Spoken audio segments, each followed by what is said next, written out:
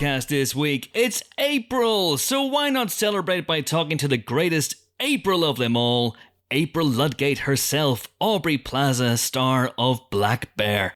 Plus, the usual news and nonsense on the movie podcast that is delighted to announce that we are breaking away to form our own super league of podcast. Sorry. What's that? Yes? Oh, really?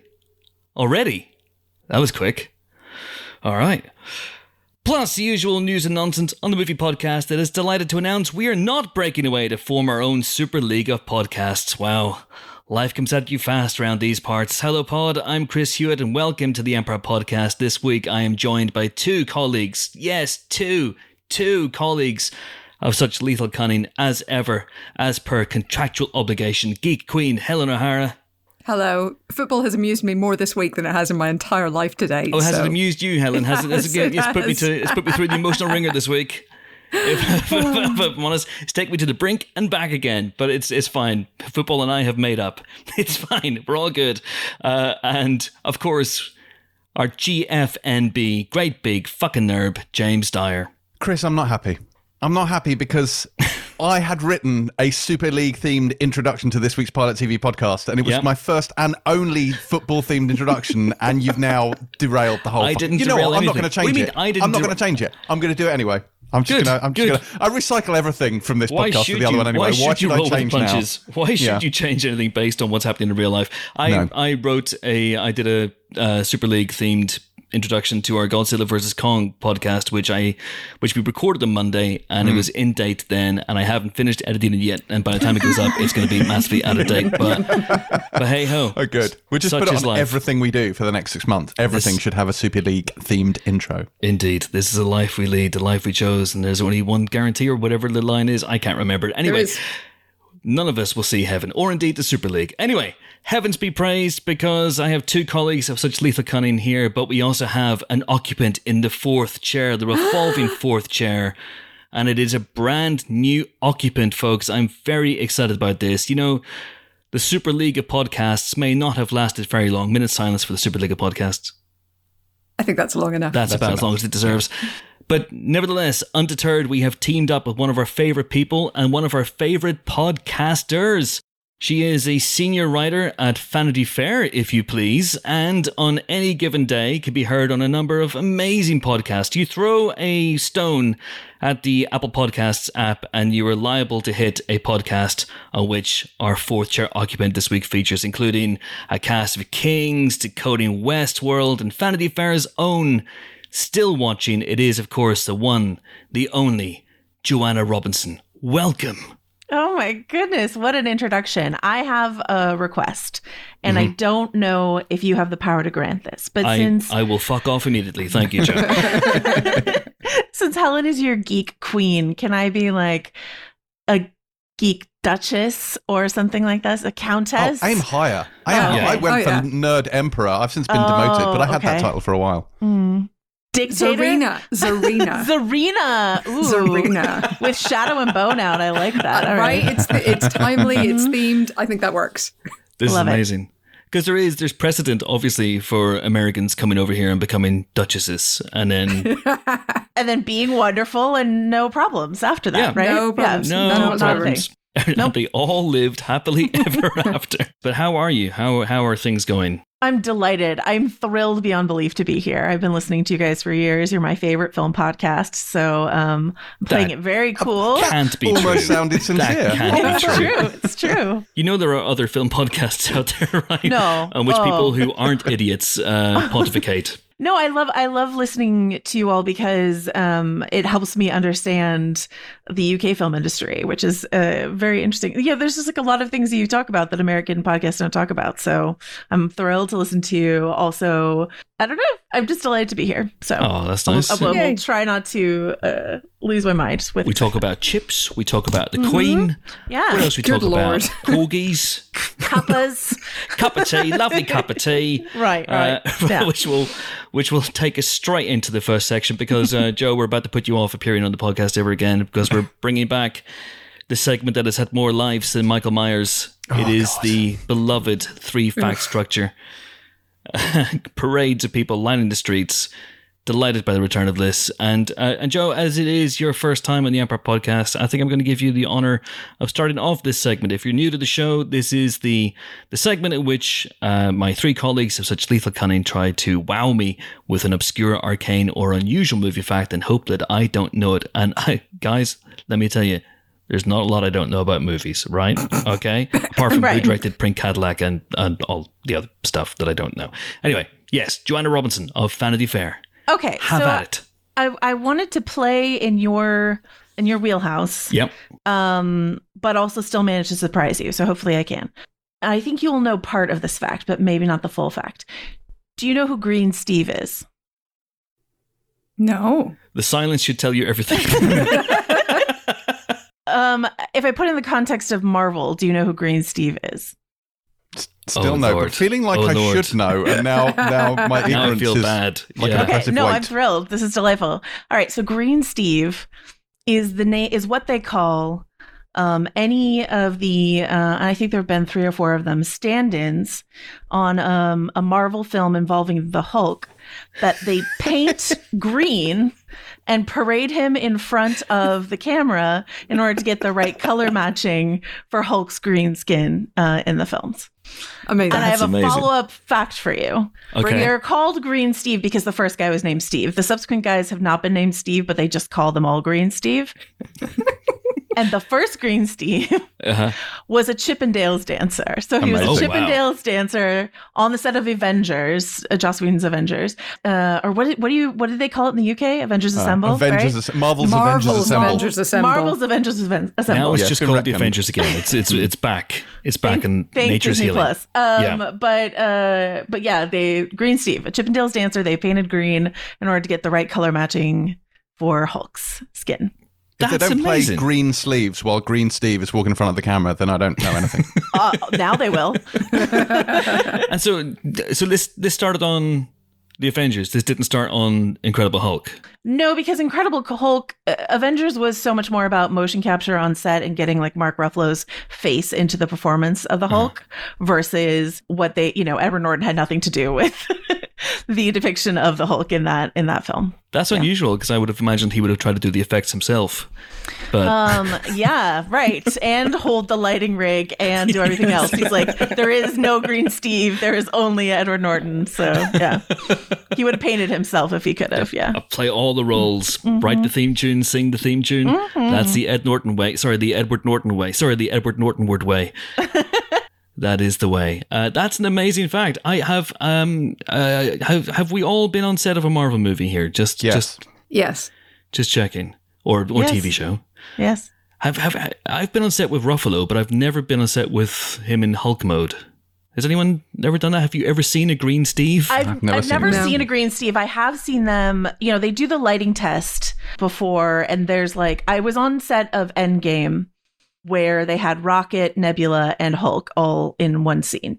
And so they had a little raccoon pelt thing that they had to parade across the camera, a little mirror ball thing that I think was for Nebula's lighting or whatever that they paraded across. Yeah.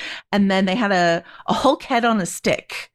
It's like a cake dark. pop, Wow. but it's a Hulk head. It's like but Wolf Creek. But I did not see a single Steve painted green. So, but I've seen photos of it. I know it is true, or at least was true once upon a time. So. All right. Bloody hell. The bar has been raised pretty high. I'm going to bring the bar crashing down to earth right now by asking James to go next. Are you sure? Are you sure you want to do this? Why don't I go next? I always go last, and really my facts don't live up to that. So go for it. All right. Okay, so because I was thinking about the collapse of the Super League, I was thinking about other breakaway organizations, right? Which led me to read up on DreamWorks. And I didn't know that DreamWorks were sued for copyright infringement shortly after they were launched. So DreamWorks, SKG, capital D, capital W, WORKS, was sued by DreamWorks, no capital W, WERKS, which was an pre-existing company that ran Star Trek conventions. Yes. And the older DreamWorks with an E was sued because they were, worried that there would be confusion. The case was initially thrown out of court, And then they won on appeal because the appeal judge said, look, nowadays you don't just make films, you make a whole raft of tie-in things, and there may be conventions and there may be events down the line. So there is a real possibility of confusion between the two. And while it would usually be the case that it's a giant company suing a small upstart, for cashing in on their name, it is possible that it can go the other way, and that a small company can have a case against a large one.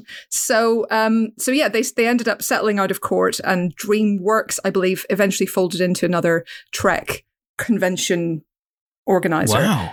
But they did win. I have spelling questions. Why would you? Because I expect it to either be like a brewery, because we get works with the ERK, like the German here for, kind of, yeah. And or like something related to drag queens, like work, sort of thing. But what? Why was it spelled like that, Helen? Tell me. I don't know, unless it was like meant to somehow reflect Trek. ERK instead of REK. What? I don't have that information. All the rage with the I'll be kids, honest. isn't it? All the Gen Zers, it's all about like crazy alternate phonetic spellings of things. Well, yes, but this was in the 90s, so it would have been So the they Gen were ahead of their time. Xers, I guess, yeah. But Time anyway, travelers, that perhaps. led me on, just a little tiny bonus fact, that led me on to another Star Trek court So case. none of those things were your facts, Helen. Which fact are you submitting? Is that your fact? I just think you're going to want to know this as well. Obviously. Right? You're going to want to know that in 2009, in Colorado, a man robbed 2 7-Elevens within an hour by wielding a batleth. Yes. So I have an adjunct fact for you connected to your adjunct fact, which is once the Metro ran a whole thing about the police had, like, loads of people, they had, when they have knife amnesties. Oh, yeah. Where people can, send all their blades in. Yeah, they all stab each other. They give the their blades purge. into police and they are not arrested for it. Oh, right, And okay. the police, the Metro ran this whole thing, like they were shocked and appalled at the level of offensive weaponry they've been handed in. And the picture they chose was a policeman holding a fucking batleth. And just, they thought that, I don't know, like gang members are running through the streets, hacking each other up with these fucking things. Honestly, if they were, I feel like the police should just stay out of it and let them at it, because that's just too cool. Yeah, I mean, because any street thug knows that the additional reach that the batleth gives you is, compensated for by the mechleft's greater maneuverability. Including combat. Can I add an anecdote that will almost certainly be cut out? Please. My uncle was sued in the 90s by the Hard Rock Cafe for opening up a place called the Slick Rock Cafe in Utah. And the Hard Rock won. So Wow. That's amazing. I thought you were going to say my uncle, Jeff Hard Rock Cafe, was sued. That's wild. There used to be a town, there still is a town in Northern Ireland called Dromore, which is near my hometown of Banbridge. Gomorrah, No. yes. And there was a cafe there for a short time called Central Perk, and they even used the font from the TV show. Didn't last long, you'd be surprised to know. I have a massive soft spot for eateries with pun names. Like I remember at university when Jason's Donovan used to come around the halls of residents selling that's well kebabs. I was like, fair play to them. I'll buy a kebab Joe, just for that. Jason Donovan was a pop singer who was popular here in the 1980s. Okay. Thank you for that translation. Yeah. It was in I Neighbours. Neighbours is a popular soap from Australia. That's one been I do running know. since the 1980s. That one I do Neighbours is know. world famous, right? People know Neighbours. Yes. I mean, they know Neighbours as like the source of various Australian talent, mostly in America. That's how we know. like Can the I tell you Hellmouth. my favorite? Yes. Can I tell you my favorite pun name food truck Yes, thing? do. It's not a real thing. It's just a thing my friend made up for a shellfish food truck called Vanaphylaxis. That would be amazing. Positively shocking. There's a very nice wine shop here in the UK called Planet of the Grapes Yes. here in London, Oh, nice. which is, Oh, good. I'm told, I like very that good too. wine. I don't drink, but I do love a pun. Planet of the Apes is a film from the 19th. No, I'm just kidding. Yeah, Joe's from America, folks, but she's not from like a different era. Have to keep explaining everything. Jimbo, please give me a fact as succinctly as you possibly can. Okay. So, this week's fact Doesn't concerns start well. This is caravans. not a good start. this is It not a good concerns start. caravans, in particular trailers, but not the kind that, Pontins Star has Wagons, taken pains Plow Wagoner. to. Yes, Thank you very much that's- indeed. Okay, Jimbo was immediately And that was my disqualified. fact. And that was my fact. Excellent. Clearly, you also saw the tweet thread by Warner Media CEO Jason Kilar. So All right, fine. I had a whole thing prepared there. I was going to share with our listeners, but no, you just fucked it. Give us a Cliff Notes. Give us a Cliff Notes. Really? In case people didn't see this tweet thread. Okay, if you didn't, so for everyone except Chris,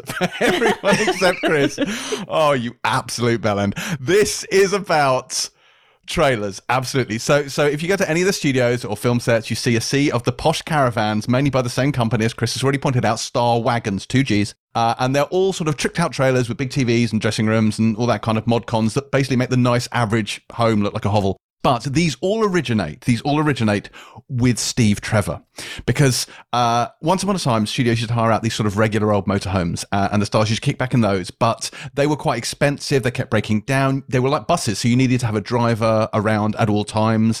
And so enter Steve Trevor. So in the late 70s... Wow, it's another one of my fanfics. No, we're not putting a cap in Steve Trevor. That's a whole level of slash fiction we don't need. Right. Anyway, so Steve Trevor comes in, specifically the Steve Trevor from the Wonder Woman TV show of the late 70s, who was Mr. Lyle Waggoner, which is an excellent name, 2Gs again. So he was working on Wonder Woman. He had his own little motorhome on set, and he discovered one day that it was being rented from a nearby resident. So, enterprising chap that he was, he said to him, well, would you rent one from me? And the answer was yes. So what Lyle did was Lyle bought a fleet of motorhomes, and he took out loans to get them. Apparently the loan payments were about $400 per home per month, but he rented them out to the studios for $400 a week. And a few years later, he stopped buying the motorhomes and had trailers built on spec for Hollywood productions, which is when Star Wagons was essentially born. And these were the huge, luxurious, expanding ones that we see nowadays, which are kind of incredible, that make stars feel like they're in the Chateau Marmont when in fact they're in a car park. So 30 years after he started doing this, those top end wagons cost about $2 million each and are rented out for 10 grand a week. Lyle's dead now, unfortunately, presumably buried in one of his wagons, but he died at the ripe old age of 84, I think last year, in fact. His wagons do live on and can be seen on every Hollywood film set. So Steve Trevor, Trailer Master. I mean, I'm not sure every set, because some of the sets I've been on, they have not been that fancy. Oh, well, true. I think they have a budget range. The average BBC production does not have many Star Wagons on the lot. That's what I'm saying. Any set worth mentioning has a wagoner. You're really not someone until you've had a wagoner. Exactly. I couldn't afford 2Gs. I'd only have just a wagon. That's such a shame. Yes. Aww. That is a great fact. Alas, Jimbo, you and I must have been on Twitter at the same time, because I knew that fact already. Props also to Kevin Price, who alerted me to the thread from Warner Media CEO Jackson Keeler. Oh, my God. Yeah. But I have to say, so that leaves then Helen and Joe. Helen's fact, DreamWorks made the Teamworks, but it didn't work for me because Joe came on and dropped a piece of MCU knowledge that we didn't know, and that is pretty damned impressive. So this week's winner is Joanna Robinson. Well done. That's all I wanted to do was dazzle the MCU experts with an MCU fact. I mean, you are the MCU expert in this room. I mean, you're writing the book. I'm writing a book, but, all respect to you, all of you, and what you do. So, yeah. Green Steve. There will not be an entire chapter dedicated to Green Steve in my book, but he will, of course, get a mention. How could he not? What is your book? Can you talk about it at this point? Oh, sure. We're trying. My co-author Dave Gonzalez and I are working on something we're trying to call the complete history of Marvel Studios, but that's a lot to cram into one book. So we're doing our best to get it all in there, Green Steve and all. So yeah, that will be out not until next year. So we've been working on it for a while. We will be working on it for a while, but someday you'll have it in your hot little hands. Excellent. You might see some interviews from some people on this very podcast if I get my way. So stay tuned. Oh, really? Tuned. Oh, really? So James is available. I can absolutely negotiate his availability, and he only charges £1,000 per interview, so that's totally fine. Yes. Oh, that's except each chapter I contribute to has to be about 700,000 words. And when you say charges, you mean he pays you £1,000? Obviously. This is, writing books is a wonderful get-rich-quick scheme, isn't it? Anywho, that is it for this week's... Helen versus publishing. That's it for this week's 3-fact structure. We're going to barrel straight into the listener question. And The listener question this week comes from @Dan_Sturton on Twitter, and he asks, what's the biggest spoiler you've ever discovered on a set visit and had to keep secret until the film's release? Interesting one. Who wants to go first? Okay, so first of all, let's just say I think Chris has the biggest answer to this. I think you mentioned it before, Chris, but I think that one is like very Which big. one? Because I think Joe, who was on set of Avengers Endgame, would automatically have had access to knowledge that no one else had. But you had access to information about Endgame at the time of Infinity War. From Green Steve. From Green Mark. From Green Mark. Yeah. Oh, loose Ruffalo lips sink ships. Honestly, it's almost like there's truth in cliches. That's like where they begin. Yeah, I was on set of Infinity War. It was a day when Ebony Maw came to Earth. Go shake my fist, Ebony Maw, damn you! And it was Ruffalo, it was Downey, it was Cumberbatch, and it was Wong. And I had a chat with all of them, and I was chatting to Ruffalo, and I was naturally curious about how Bruce Banner, because Thor Ragnarok hadn't come out at this point, and I was naturally curious about how Bruce Banner was on Earth when we knew that he was going to be in space as the Hulk in Ragnarok. And Ruffalo, who's a lovely, lovely fella in my experience, turned to the unit publicist on the film, John Pisani, who looks exactly like Mark Ruffalo, by the way. He really does. He really does. Yeah. I think we've said this in the podcast before, but they look so alike that Pisani is sometimes used as a decoy to lure the paparazzi away from Ruffalo. So he'll go out of a hotel and they'll go, Ruffalo! And they'll run after him, and then Ruffalo will go out this side entrance. and he single-handedly started rumours that Ruffalo was in Civil War because he was the publicist on Civil War. He's banging around. That's so funny. So, as in, people saw him and then they started the rumours. He wasn't going around going, hey, no, he Ruffalo personally was not doing it, but like just his presence there. Because that would be a bad unit publicist. He didn't walk up to people and go, hey, I'm Mark Ruffalo. I'm here. Civil War. Not that I witnessed. Hey, I'm Mark Ruffalo. Where's my trailer? I want to start wagging. Hey. Is Mark Ruffalo on this podcast all of a sudden? Wow. Bada bing, bada bing. You know. Yep. It's uncanny, isn't it? It's really uncanny. Don't know what's going on. Dead on. So I'm talking to Ruffalo on the set of Infinity War, and I go, hey, how's Bruce Banner in this movie? And he turns to Pisani and goes, what can I tell him? And Pisani's like, oh, it's fine, you can tell him everything. And Ruffalo took that to mean everything. What Pisani meant was you could tell him how Bruce is in this movie, but Ruffalo took that to mean, I can tell him everything. And so he was like, oh, hey, what the bada bing, and I come from the Ragnarok, and I'm here, and I, got the one into the Avengers. And then he's like, hey, in the next movie, I'm like the smart Hulk, that's pretty nice. It's a good arc for me, bada bing, wow. You know what I'm saying? And I feel like some of us at least should apologise to Mark Ruffalo for this, and also the people of I don't know where. Everyone who listens to the podcast. New Jersey, York? New Jersey, York? Yeah. Yeah. Brooklantic City? I don't know. It's from around that area. You wouldn't know him. He went to a different school. But okay. Scorsese Town. Yeah. Forget it. You know what I'm saying. So I'm walking here. And so yeah, he basically just let loose that or let slip that Smart Hulk was going to be in Avengers Endgame. And I was just sitting there going, okay. Not sure what I can do with that information, which I guess before we get on to other spoilers you guys have talked about, some people will be going, well, why wouldn't you give that away? Why wouldn't you tell that piece of information in your set visit report? You're not exactly, it's not a government secret. It's totally fine to do that. But why don't we do that? Well, sometimes we see incredible spoilers on sets of something and we don't spoil it. Now, I think we're just being good people. But are we being good journalists? What's your moral and ethical stance on this? Did they not have you sign any kind of NDA? There's also that. There is also that. Marvel will come for your future children. I'm not even sure I can tell that story that I just told. I may have to bleep everything, by the way.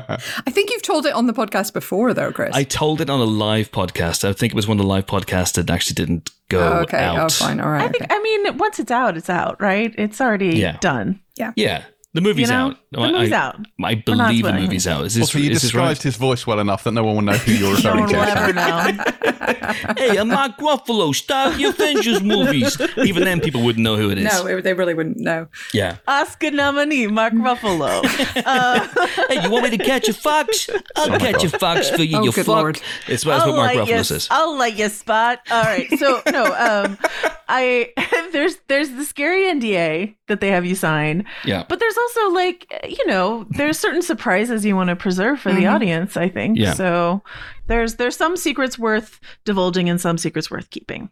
Yeah, I think that's it. I think you're there to report on the film. You're not there to spoil everything about the film in advance. And actually, sometimes it can be helpful. The more you know about the film, the more you know what's a spoiler, and you won't spoil it by accident, which I think has happened a couple of times in history. And of course, I'm blanking on the examples, but there have been times where we didn't know something was a spoiler. And then, we've gotten angry calls from PRs, or we've gotten angry complaints from readers that they didn't want to know that going in. And we're like, well, if I'd known it was a spoiler, it wouldn't be in there. I don't know. What can I tell you? How dare you tell me Benedict Cumberbatch is playing Khan? I can't believe you spoiled it.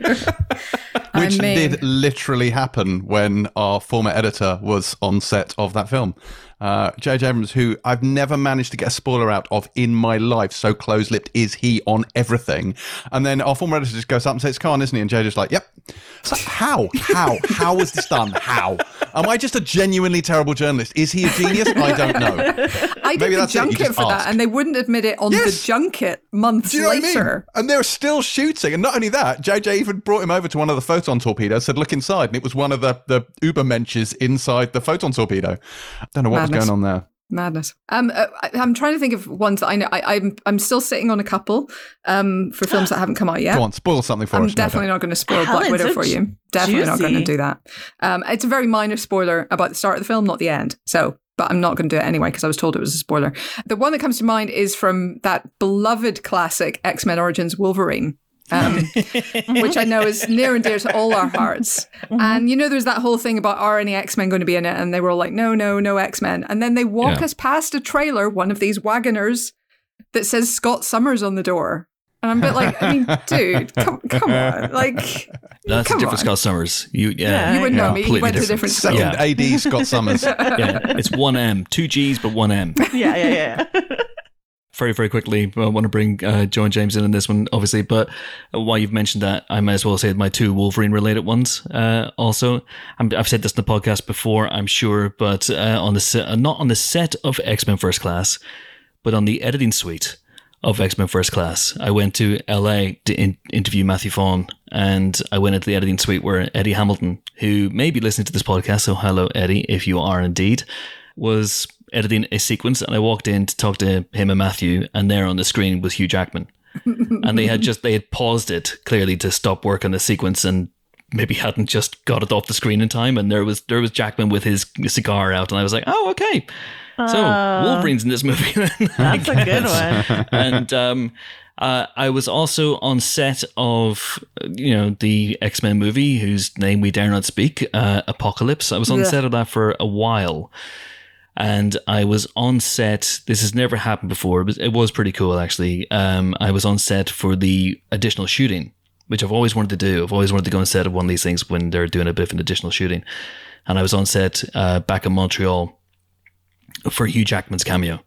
So, because I knew that was happening. And so I'd said, can I come back for the Hugh Jackman cameo?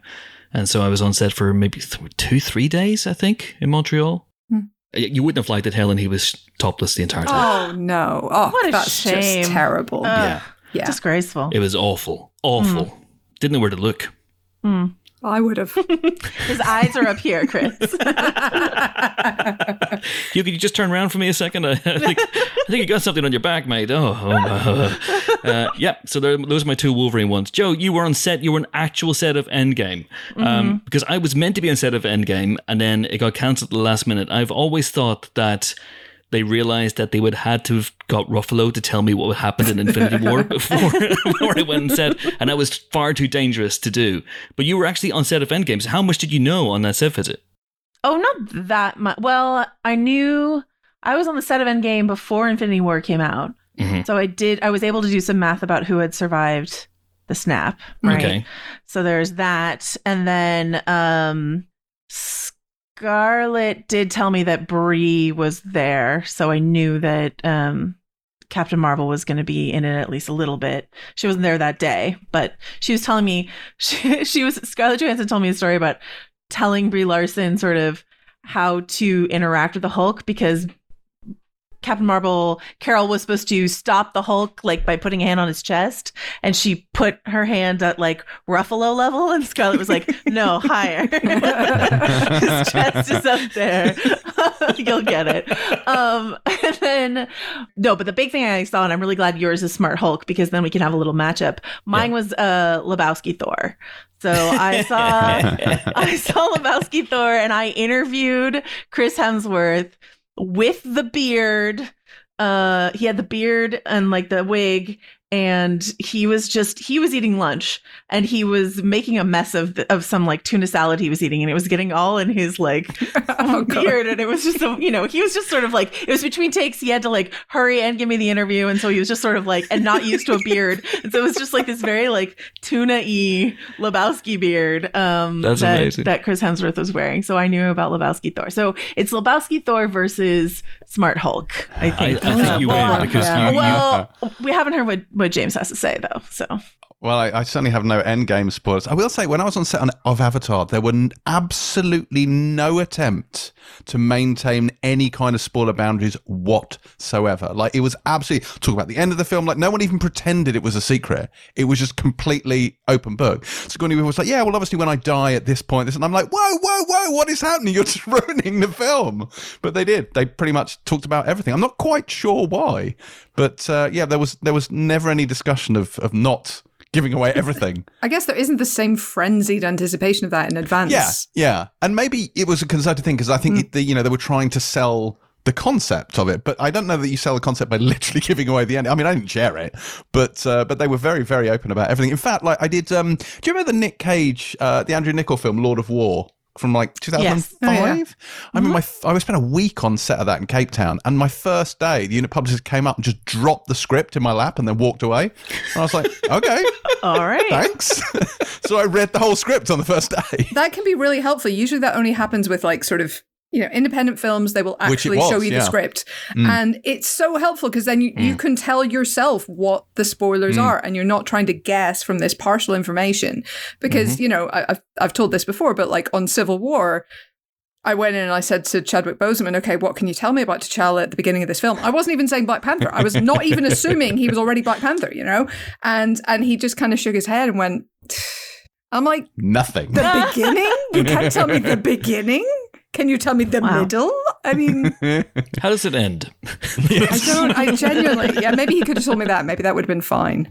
I went on Snow White and the Huntsman, and I was there for the day with the eating of the apple. Now, I don't know if you're aware of the story of Snow White, but that's pretty, pretty built in. That has to happen. And they told me that was a spoiler and I couldn't write about it. And I was a bit like, then why am I here today? Yeah. I must admit, those are the most thankless ones, where you do a load of interviews for film and they can't even confirm there's a film being made. Like, it's just like the Star Wars ones, the Star Wars sequel ones were a bit like that. It's like, can you confirm that you are in this film? Let me just check with someone. Hang on. Like, oh my God, you're killing me here. I've got to write 5,000 words. Can you talk about, I don't know, your costume? How is the catering? I can't confirm that I'm wearing a costume, I'm afraid, no. I can't confirm I exist, sorry. You're also just trying to like, you are trying to play detective a little bit, right? With like what you see and stuff like that, right? Yeah. So for Endgame, it was like, Scarlett was wearing a wig where her red hair was half grown out in that braid, right?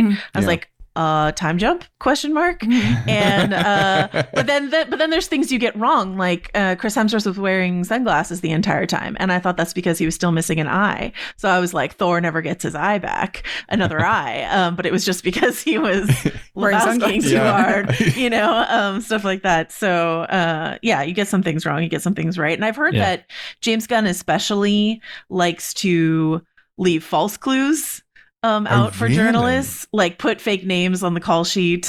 And what was the character that people thought Kurt Russell was playing in Guardians 2?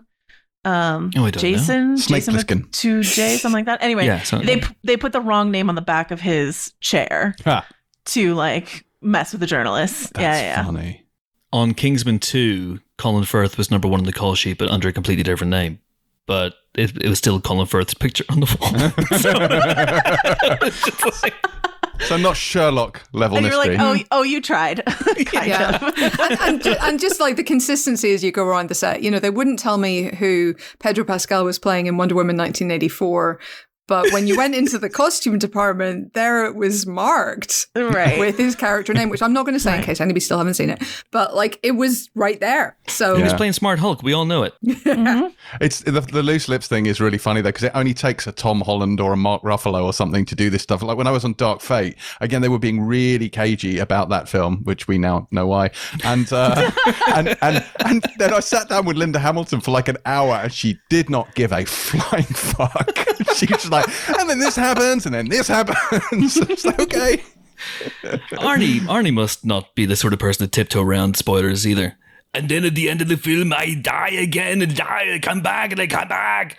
Was it like that? He's quite cagey about it. I think he's media trained enough to know what he should and shouldn't say. But the thing that gets me is when they go, oh, I can't tell you anything because the studio will be mad with me. And it's like you're Arnold Schwarzenegger. You're not going to be fired. You're the former governor of California, to our shame. Nothing is going to happen to you. Like Ruffalo, no one's going to replace you as Hulk. There is no history in the MCU of the actor playing the Hulk being replaced. So you're totally fine. You see, I remember that when I did that big the career piece with Arnold, and I said, what are you working on next? And he listed like maybe the next 4 things he was working on and spoiled every single one of them. He goes, yes, and then there's breach, and it turns out that this happens, and you're like, what? No, what are you doing? And then a TV show that never even happened. I know how that would have ended had it happened. It's just like, Christ. Do you know, in the States, if you go to a state school, your diploma bears the signature of the governor of that state when you graduate. So really? Schwarzenegger's signature is on my diploma. No way! Whoa. That's amazing. See, you may not appreciate that, Joe, but Jimbo would honestly, he would buy that off you for $5,000. Yes, give me your high school diploma immediately. I want your clothes, your boots, your motorcycle, your high school diploma. So is Endgame like the pinnacle for you in terms of spoilers, Joe? Yeah, I mean, because that was the scariest NDA I've ever signed in my life. It was. You will be snapped out of existence by Thanos if you reveal any plot points. That was a really scary set to be on, because they were very nervous. I don't think they wanted me there, but so it goes. It sounds like an amazing day, though. I mean, imagine if you'd gone on set of Endgame and due to a scheduling, they had to reschedule something. You ended up on Tony's funeral. There's a journalist there. You mean the wedding that they told me? Why are all these sad people at a wedding where there doesn't seem to be anyone getting married and they're all wearing black suits and everyone's crying? Can I tell the most useless, obnoxious sort of spoiler protection rigmarole that I've ever been through? Yeah, of course you can. Go for it. It was on the set of the Showtime TV series Roadies. From the short-lived Cameron Crowe series. It's sort of like an Almost Famous-esque, but modern. Yes. And they invited me on set. They really wanted me there, but due to a quirk in scheduling, they were filming a scene where they were going to be shooting the cover of a magazine, and there was an Annie Leibovitz type character in it. And because I work for Vanity Fair, they didn't want me to see that. So they just sort of like dog and ponying me around everything they were filming, and they had to just like keep bringing people out into the rain to talk to me. So like Carla Gugino or like whoever was like in the, just had to, and they wouldn't tell me what was happening. And finally, like later, they were like, "Oh well, we thought you would be offended, or Vanity Fair would get offended, or Annie Leibovitz get offended." I was like, I don't text with Annie Leibovitz. I wouldn't have been like, "Heads up, Annie."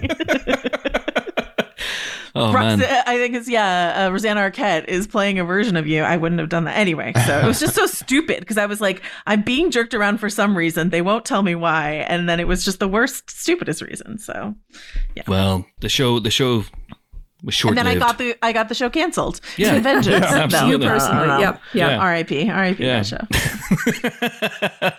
Looking forward to Marvel's Roadies. What's it called? Armor Wars? So that's going to be a lot of fun. Oh, it's Very a Roadies good. show. Here we go. Here we go.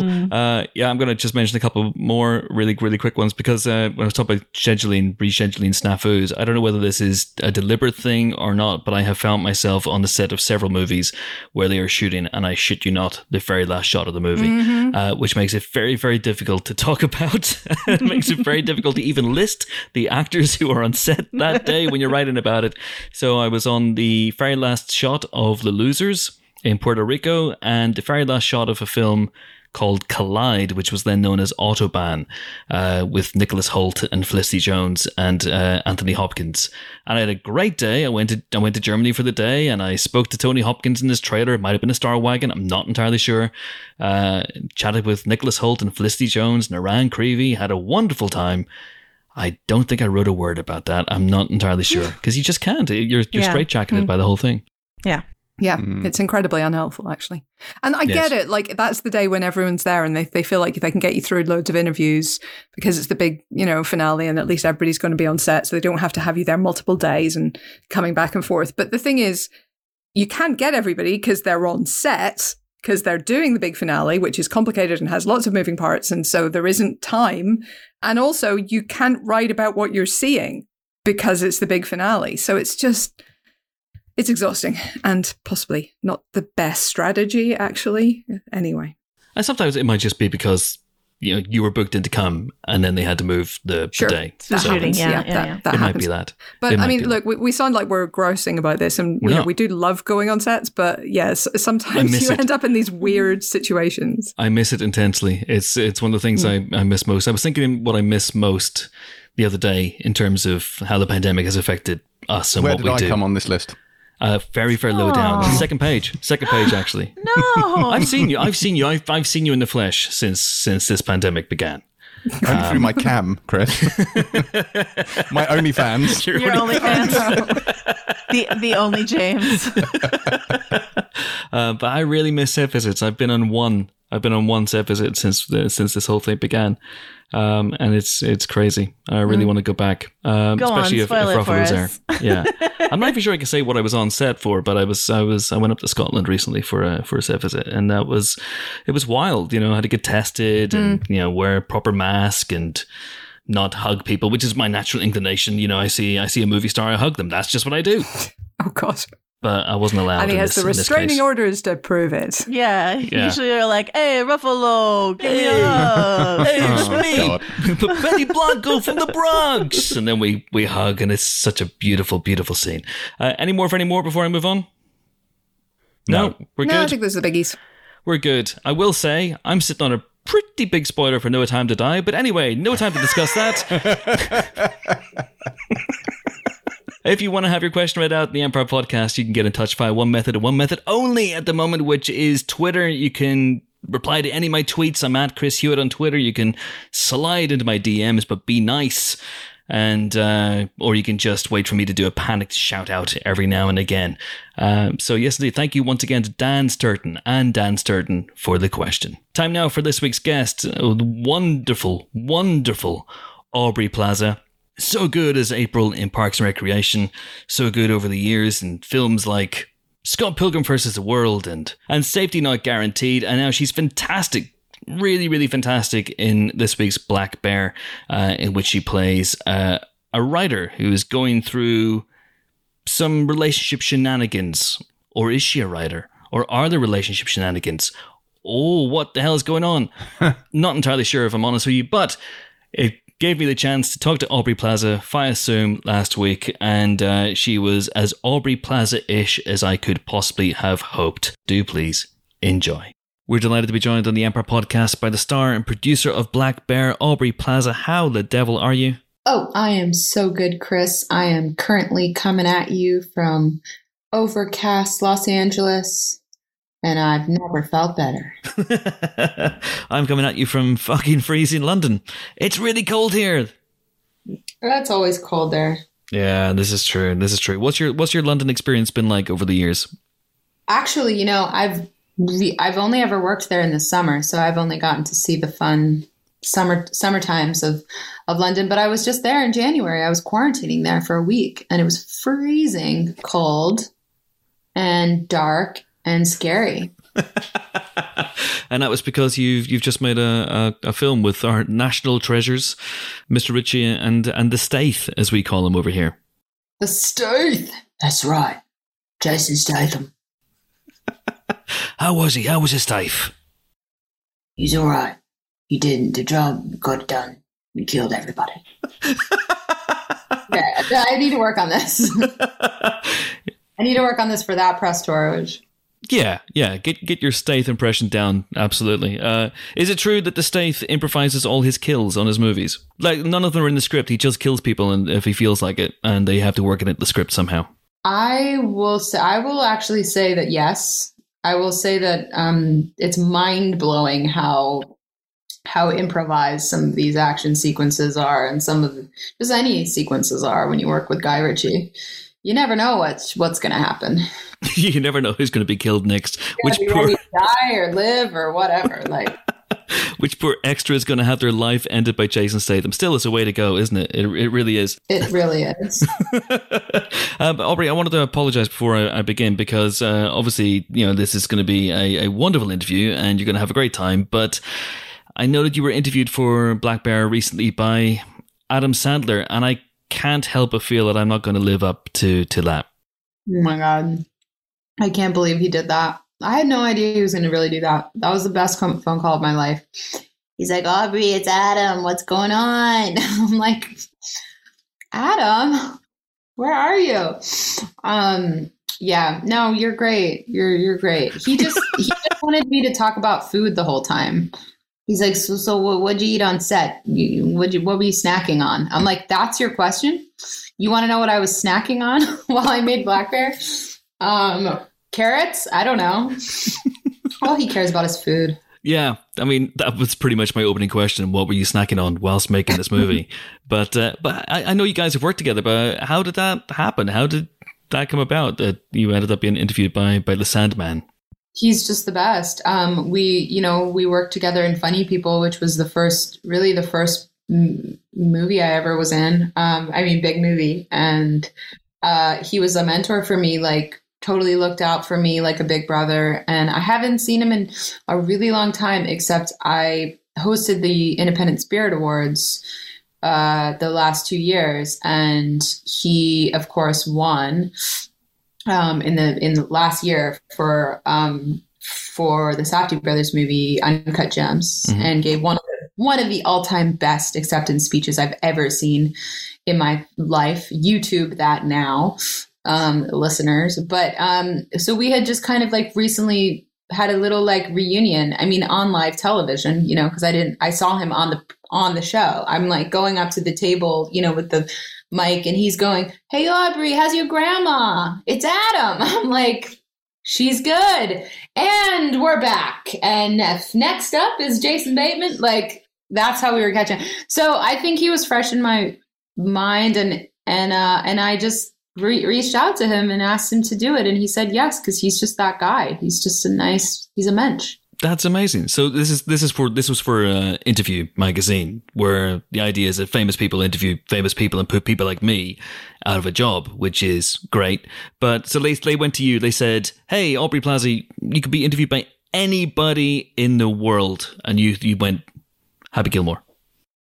I went Happy Gilmore. I went Punch Drunk Love. I went everything. He was honestly, since from a young age, Adam Sandler was someone that I was always like, man, if I could have anyone's career, it would be that guy's career. Like, what a career. Like, just doing hilarious, ridiculous, funny comedies, then seamlessly transitioning to like working with Paul Thomas Anderson and doing movies like Punch Drunk Love so beautifully. And to me, that was everything. I was like, he's got it all. And he wears sweatpants while he does it. I mean, what a better life could you have? The guy really nailed it. He really did. And Black Bear, here's a great segue. You're going to love this bit of segue. Where does that fit in your Adam Sandlerization of your career? Because this is it's a comedy. It's a psychological drama. There's bits of horror film in there. It's a mind fuck of a movie. Is this more of your punch drunk love than, say, a Hubie Halloween? Yes, I would say this is more of my uncut gems rather than a Billy Madison, but just because of the kind of shooting down and dirty kind of shooting style and the energy, the chaotic energy and of it all. But yeah, I mean, it's just one of those parts that you just know if you're going to do it, you're really going to have to dive off the deep end and get gnarly and just expose yourself and just get vulnerable.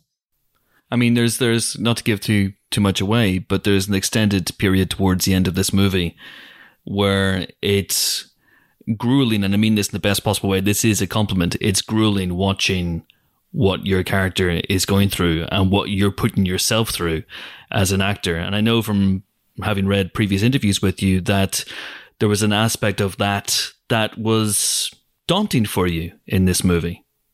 Absolutely.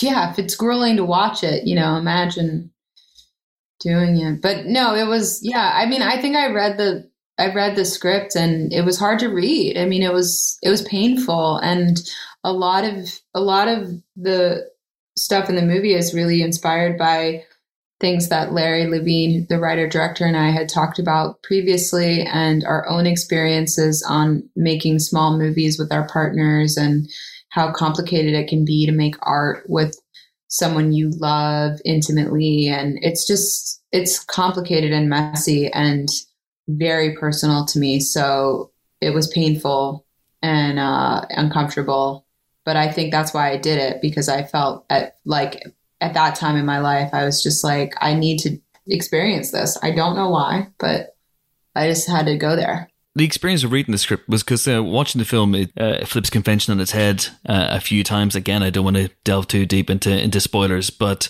it doesn't always go where you think it's going to go, and it reinvents itself as it goes along, becomes something that you're not expecting. And from your point of view, reading this thing for the first time, I haven't read the script, but I imagine there's a precision of language in the descriptions that Larry has written. What was that experience like reading it? Were you taken aback, taken by surprise by some of the twists and turns? Absolutely. I couldn't believe the turn it takes in the middle of the movie. It was just, the structure of the movie is just unlike anything I've ever seen, and there's almost kind of this dreamlike, nightmarish kind of vibe to the movie that feels very abstract in a way, but also very real at the same time. So it's like a very interesting combination, and I think the movie, the way it was written, was so sure about itself in a way, and there were descriptions about my character and about what I'm doing in the movie that were so scary to me, that were kind of like, and then Allison not to spoil, but and then Allison, gives the best performance anyone's ever seen, and like things like that, where you're just like, that's not a thing. Like, you just can't write, you can't write that and expect me to go, oh yeah. Okay. So you want me to just do the best performance anyone's ever seen. Got it. I will do that. When is that? Wednesday. Got it. Wednesday. I'll do the best performance that anyone has ever seen. Larry, you asshole. So like, that's how it started, and so when you start there, it's like, it's only up from here or down, depending on the day. So that's amazing, because you've seen that, but you run towards it, which is great. If I had read something like that, I would have gone, look, I could give you maybe the 37th best performance anyone's given, maybe on a good day, but otherwise I'm out of here, pal. But you've embraced that and run towards it. I'm just a sadist. I want to feel something, Chris. I just want someone to smack me over the head with something. I just need it. Otherwise, I'm like, what am I doing here? Why are we here? Like, what is this life? Like, can we just like shake it up a little bit? So talk me through, Aubrey, the day that you give the best performance that anyone has ever given ever. Is that a daunting day for you? Is that a day where you wake up going, oh Lord? Oh God, that was a hard day because actually, I believe it was because of the weather, we had to move that day up earlier in the schedule. So when you shoot a movie, small movie, sometimes, even big movies, whatever, sometimes you think you look at the schedule and you go, okay, oof, that day is going to be a hard day for me. And you have it's this mental kind of thing that hangs over you. You're like, if I can just get through that day, the rest of the shoot will be smooth sailing. But for some reason, that day, infamous day, was pulled up on the schedule and was presented to me the day before, going, and we're going to be shooting scene 47 tomorrow. Actually, we had to change it because of the rain. And I'm going like, I'm sorry, what was that? Tomorrow. So I didn't have time to think, it was like, I was miserable. I remember just the worst car ride to set of my life, just dying inside, having a total breakdown, just mentally just fucked, and was just like, here we go. There's no turning back. And movies, small movies are tough because you don't get a lot of chances, and that going into it. You don't have all day. You can't do a million takes. You really have to just get it done. And so at a certain point, you just surrender. Like you just got, like, you have to be present. Like you can't prepare for something like that. It just happens or it doesn't, I guess. But in a way, that plays nicely into where your character is at that point. If you're sharing roughly the same sense of feeling. Oh, absolutely. I think that the environment of shooting that movie, the circumstances under which we shot the film, the location, the people involved, like everything kind of melded into a perfect scenario for me to do my thing, because I was immersed fully in the reality of the movie. There were it was one of the only movies I think I've ever done where I had moments of true, it sounds so like actory and pretentious, but like I had moments of like transcendence where I was like, I don't know what reality I'm in. And I'm going to go with it. And wow. I was just out of my mind. Is that, why did you get into the business in the first place? Is that why, did you want those moments of transcendence? Did you even know they could be attained when you started acting? I don't know. I think I've always wanted that. It's like this thing that you're just chasing. I mean, maybe not everybody, not every actor, but like for me it is. It's like, it's just this like moment of just truth. It's like, if you can just get to the truth of like something that is in the human condition, that replicates something that it feels that is real. There's just something so like, I don't know, like just fulfilling about it for me. Like, I think independent films especially are just about exploring the human condition, human behavior, human psychology, human relationships. And like, I don't know what it is about me, but it's like, I'm interested in understanding all of that stuff. And I think acting is a way for me to like express myself in a way. It's been fascinating watching how things have unfolded for you and the choices that you've made post Parks and Rec, for example. So whenever that show finished, did you have an idea of where you wanted to go, how you wanted to bounce around to things, movies like this, TV shows like Legion, showing different, almost get away from playing the same character for 7 years and having people identify you with April? Yes, I definitely had a desire to leave April and go on to other things. You know, I never expected to be on a television show in the first place. So that the fact that it went on for 7 seasons and became like one of the most important things in my life, like that wasn't part of the plan. So like, but I'm so grateful for it. And I wouldn't take any of it back for a second. But like, I think when I was done with the show, I was done with the character. I wanted to be challenged, and I felt like it was challenging enough to show up to Parks and Rec and try to keep it interesting for myself, because I could do it in my sleep, you know? And so I was craving, something new, and I'm sure because of the response to the character and because of how heavily associated I am with that character, I always had kind of a chip on my shoulder where I was like, I'm more than,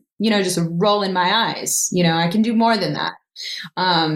But that's like all ego. And I feel like I've gotten past that more, but like, I do think that those choices early on after Parks were fueled by wanting to prove something, but really it's just about keeping it interesting for myself and doing things that are different, because who wants the same thing over and over again? Well, absolutely. I mean, look at, Black Bear, like going into a Guy Ritchie Jason Statham film. I mean, not directly, obviously, but, that's an interesting contrast right there. I mean, can you imagine just Black Bear and then me and Statham kicking butt, and me with a gun? Who could imagine such a thing?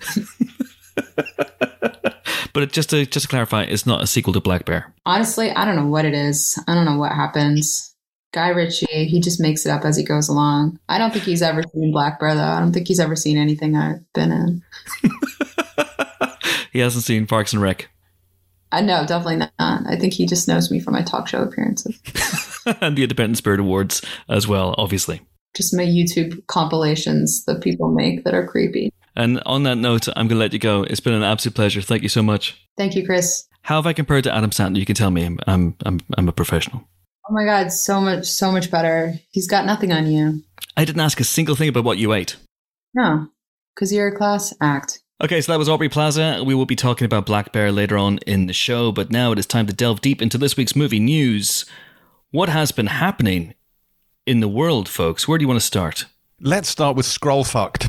It's not going to be called that. That's what it's going to be called. That's what it's going to be called. The one of the upcoming Marvel TV series, which has added 2 people to its cast. Well, 1 person and a half, let's say. It has added Emilia Clarke, and it's looking to add Olivia Colman as well. Well, because Olivia Colman isn't 100% confirmed, so I'm counting her as a half. Oh, okay. So she's a half. Emilia Clarke is a whole because she's going to be in it. So Emilia Clarke and Olivia Colman, presumably both playing Skrulls or not. So, Secret Invasion, which is the show that Jimbo has actually not named, has added 2 people to its cast. Because I'm saying 2 people, I'm rounding up. 2 people and potentially a whole bunch of Skrulls. Is that what you're saying? Yeah. I'm really excited about. Yeah. I know you're dying to know. Please. Let me translate into a Brit for you. Vera star Kingsley Ben-Adir. Yep. Isn't he King Arthur, Legend of the Sword star, Kingsley Ben-Adir? Also, OA star Kingsley Ben-Adir. Oh, yes. One Night in Miami, Kingsley Ben-Adir. Yeah. I love him. I'm so thrilled that he is going to be in this. So, love him. He's awesome. Love him. This really is shaping up to be one of the best casts in the MCU, isn't it? I mean, this show is wild level of casting. Mm-hmm. Except none of these people are actually going to be in it. They're just going to be Skrulls pretending to be these people. So it's not really.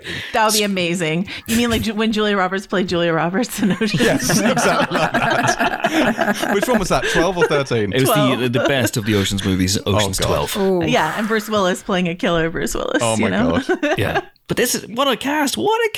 Yeah. Samuel L. Jackson, Ben K. Mendelsohn, Olivia Colman, Oscar winner Olivia Colman, Emilia Clarke, Kingsley Ben-Adir. Wow. Yeah. What is going on? It's very interesting because I've been, I've been interested to see what the Thrones actors do now, right? Because they came off the biggest thing in the whole world. Kit Harington already is hooked in with Marvel, but what are they going to do? Who is going to stay a star, especially with the end of Thrones ending the way that it did and people not being very excited to rewatch it? It's just been really interesting. So yeah. Can I ask you a question? Because obviously you are a lauded fan and indeed commentator on Game of Thrones. Like, Game of Thrones is a weird one, and it was the biggest show ever, right? And now it has completely vanished from popular culture because of that final season, and it feels like someone has erased it from history, like it's been retconned out of existence, and it's so fucking bizarre. It's wild. It's the closest analog is Lost, I think, where people felt similarly burned out on the finale of Lost, and a lot of people saying, "Oh, I wasted all these years watching it." But Lost, I think, was never at its biggest. It might have been bigger than Thrones because we were all watching TV differently then. Yeah. But it declined in viewership in its final 3 seasons, and so it wasn't the same as Thrones. It just ramped up and up and up and up to a frenzy, and then it's just sort of vanished from conversation. It just left such a bad taste in people's mouths. Yeah. But I'd see the things, it seems harsh. Like The Bells is an episode I have a violent hatred for so many reasons. But I don't think that final season is terrible. I don't think it's great. I think it's probably better than the 7th season, but it's a different pace, isn't it? It feels like it was all character, and then those last 2 are just plot, plot, plot, plot, plot. And it just goes along at 100,000 miles an hour, and it feels like they... You know, it's like when you're reading the end of a book when you're a kid and you skip chapters to get to the end. You're like, I just want to get to the last page. And it feels a little bit like there was a touch of that to it. Do you know what I mean? Yeah. And they were like, yada, yada, yada, yada, Bran's the king. Is that how it felt? Exactly. Yeah. The butler did it. Bran's the king. The end. And we're done. Yeah. And we're done. And we can now release these actors from their very expensive contracts. No, there's a lot that I love in that final season. And Night of the Seven Kingdoms, I think, is one of the best episodes they ever did.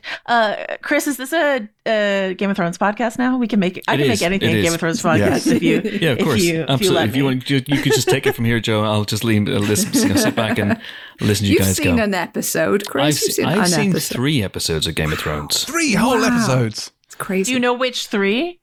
Yes. I've seen the one in the castle with the white zombies. Yeah. That's a good one. Yeah, that was a good one. I've seen the end of season 7 because we did a spoiler special on it. We did, yeah. And I think I saw the one before that, so I had a little bit of context going in.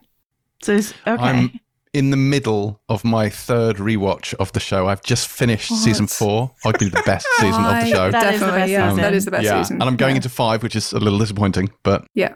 But look, I mean, I said this at the time, and I'm just going to repeat myself with Jo here, so to see if she agrees or not. But the whole thing about George R.R. Martin was complicating things. That was his whole thing, was like, you ride off into the sunset, but it's, you know, and waving your banner and everybody follows you, except they don't. Or, you know, you have your great battle plan and you're going to win the day, except you don't, because there's this thing you haven't foreseen and it turns up at the last minute. And all, you know, you're going on your journey to avenge your whatever, except you get sidelined by these dudes who turn up and, you know, you get knocked off in a different direction. That's what happened the whole way through the season up to those last 2 seasons, because they were like, shit, we can't have everybody getting distracted and knocked aside and, you know, their plans falling to bits, because we actually need to come to some kind of conclusion. And that's what leads the show to suddenly feel completely different in its pacing, completely different in its storytelling, because all of the complications, all of the new characters, all of the detours vanished. And it's weird. But 6 is kind of where it begins to deviate from Martin's work, isn't it? But 6 is actually decent. Like, that almost strikes a balance between character and world and velocity. Like, it feels, you know, you get a big adrenaline rush from 6. You're like, wow, now we're sucking diesel, to quote Ted Hastings. Hang on, is this a Line of Duty spoiler special it's now? It's now a Line of Duty spoiler special. We're going to move into that now. Mother of God. God, it's almost like we've become the Pilot TV podcast. Oh no, we were doing so well. We were doing so well. I mean, technically, Secret Invasion, etc. That's pilot territory, isn't it? Not? It is. This is true, but we like a dog, we have marked our territory vis-a-vis the MCU. It's hands-off pilot. Yeah. That's right. I've pissed all over Marvel. Oh no, that's not what we did. Did you see this week that there was an unfortunate phrasing in the Variety report about Emilia Clarke joining Secret Invasion? It said, the show is being produced by Kevin Feige's unit. And I thought, wow, that is an impressive talent. I mean, I've met the man. No wonder he looks so pleased. It's been through a lot. It's been on every set. Anyway. So moving back to movies, but only slightly. Joe, tell me how you feel about Downton Abbey. Oh, no, why? God, no, because this is film news. Downton Abbey 2 is shooting right now with a plan to come out before the end of the year. And I, much like Lord Grantham, are fucking here for it. Much like famously Lord Grantham. Famously. That's his catchphrase, if anything. I'm fucking here for it. I'm here for it. I watched the first several seasons. And it was probably right around the death of the 5th main character that I was sort of like, oh, enough now, enough. You have not missed a thing. Hang on a second. Oh, it's glorious. I love it. Surely my as a God. Game of Thrones fan, you cannot quibble with this show because it kills off its main characters. It's different. Here's my real problem with Downton is that it just isn't Gosford Park. That's my main issue with Downton. It's kind of Gosford Park. It not, wants though. to be Gosford Park, Yeah. but it isn't Gosford Park. And so, I liked the first few seasons, and then it sort of felt like it got a little lost in the soap. And then I haven't seen the first film, so I don't. But maybe I'll see the second film.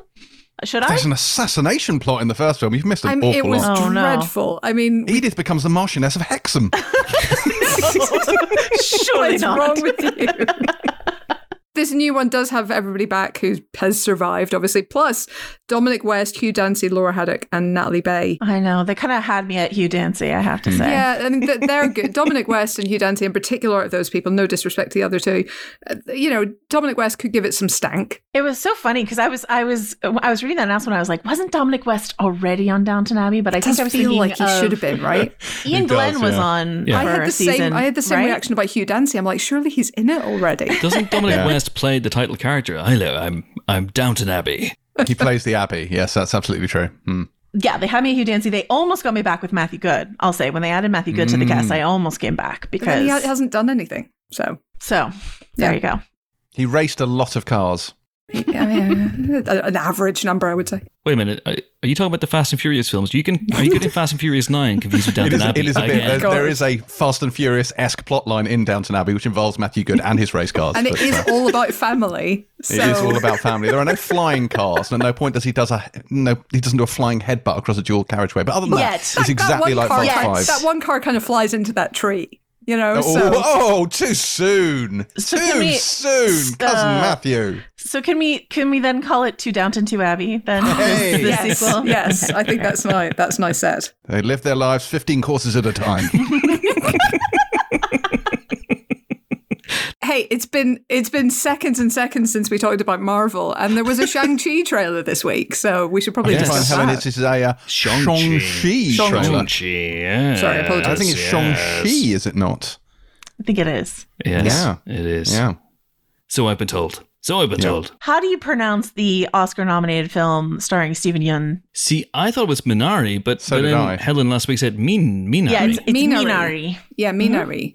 And Shang-Chi. And the Legend of the Ten Rings, the legend of retconning Iron Man 3, which itself was, of course, a retcon. What do you think of this? This is the first non-Black Widow Marvel movie trailer we've seen in a long, long time. So I was crying. I was just a sodden mess. We haven't seen anything from Eternals yet, but what did we think of this? Looks good. Yeah, Tony Leung in a American film. This is Yeah. exciting. I love him. Oh, he's just incredible. So excited. I mean, it is wild because the Mandarin was supposed to be the villain of the very first Iron Man movie. The Mandarin was supposed to be the villain. So the fact that 13 years, right thereabouts, I did my math right. We've been waiting, and here he is, played by a superstar of film. I'm so excited for that. I was personally very excited to see the Muni, which is the San Francisco transportation bus, on the screen. I get really excited when San Francisco is in a big movie like that, and we'll be in more like Venom, the new Matrix. They're filming a lot of stuff over here. So as soon as I saw the yellow bars on the bus, I was like, "Oh, it's the Muni." Anyway, sorry. You were excited, and did you see that someone had spotted that? So the trailer, in case you don't know, it is about Shang-Chi, who's played by Simu Liu, and he is, apparently, as far as we can tell, the son of the criminal mastermind who in the MCU is the actual Mandarin. Not the knockoff Mandarin that we saw in Iron Man 3 or Trevor Slattery, but the actual Mandarin. So if you remember Hail to the King. Hail to the King, the Drew Pearce short that he wrote and directed after Iron Man 3, in which the Ten Rings targeted Trevor Slattery because they were not happy with how he had impugned the good name or lack of thereof, I guess, of the Mandarin. So they were already even then kind of backtracking a little bit on what I still think is perhaps the best twist in the MCU, certainly the funniest. On this one, they're absolutely just embracing this being the first Asian American lead in a Marvel movie with Simu Liu, and they've got Awkwafina, and it's directed by Destin Daniel Cretton, and it's very much leaning into, as far as I could see, it felt like it was very much leaning into its Asian heritage, but also mixing it up with that sort of modern MCU vibe. So they have that fight on, what's it called, Joe, again? The transport? The Muni. The like Muni. municipal. Yeah, Muni. Okay, the Muni in San Francisco. So It's there's the tube, right? The tube. Am I saying it correctly? the tube and the Muni. I must say, it did look a lot like the Metropolitan line. It did. It did, actually. And so there's a fight scene on the Muni in the trailer. And someone had spotted, I think on TikTok, someone had spotted that in the background, you can see someone who looks exactly like Sack Cherry. And Sack Cherry plays the do a flip guy from Spider-Man Homecoming. Hey, Spider-Man, do a flip! You know, that guy. So he might be back in this doing a little bit of comedic business with Shang-Chi. That'd be fun. A friend of mine said they really want to see the Marvel one shot of that guy's journey moving from New York to San Francisco. And is he kind of the lodestone? Is he like does he attract superheroes? Is that what is happens? Is he the new Stan Lee?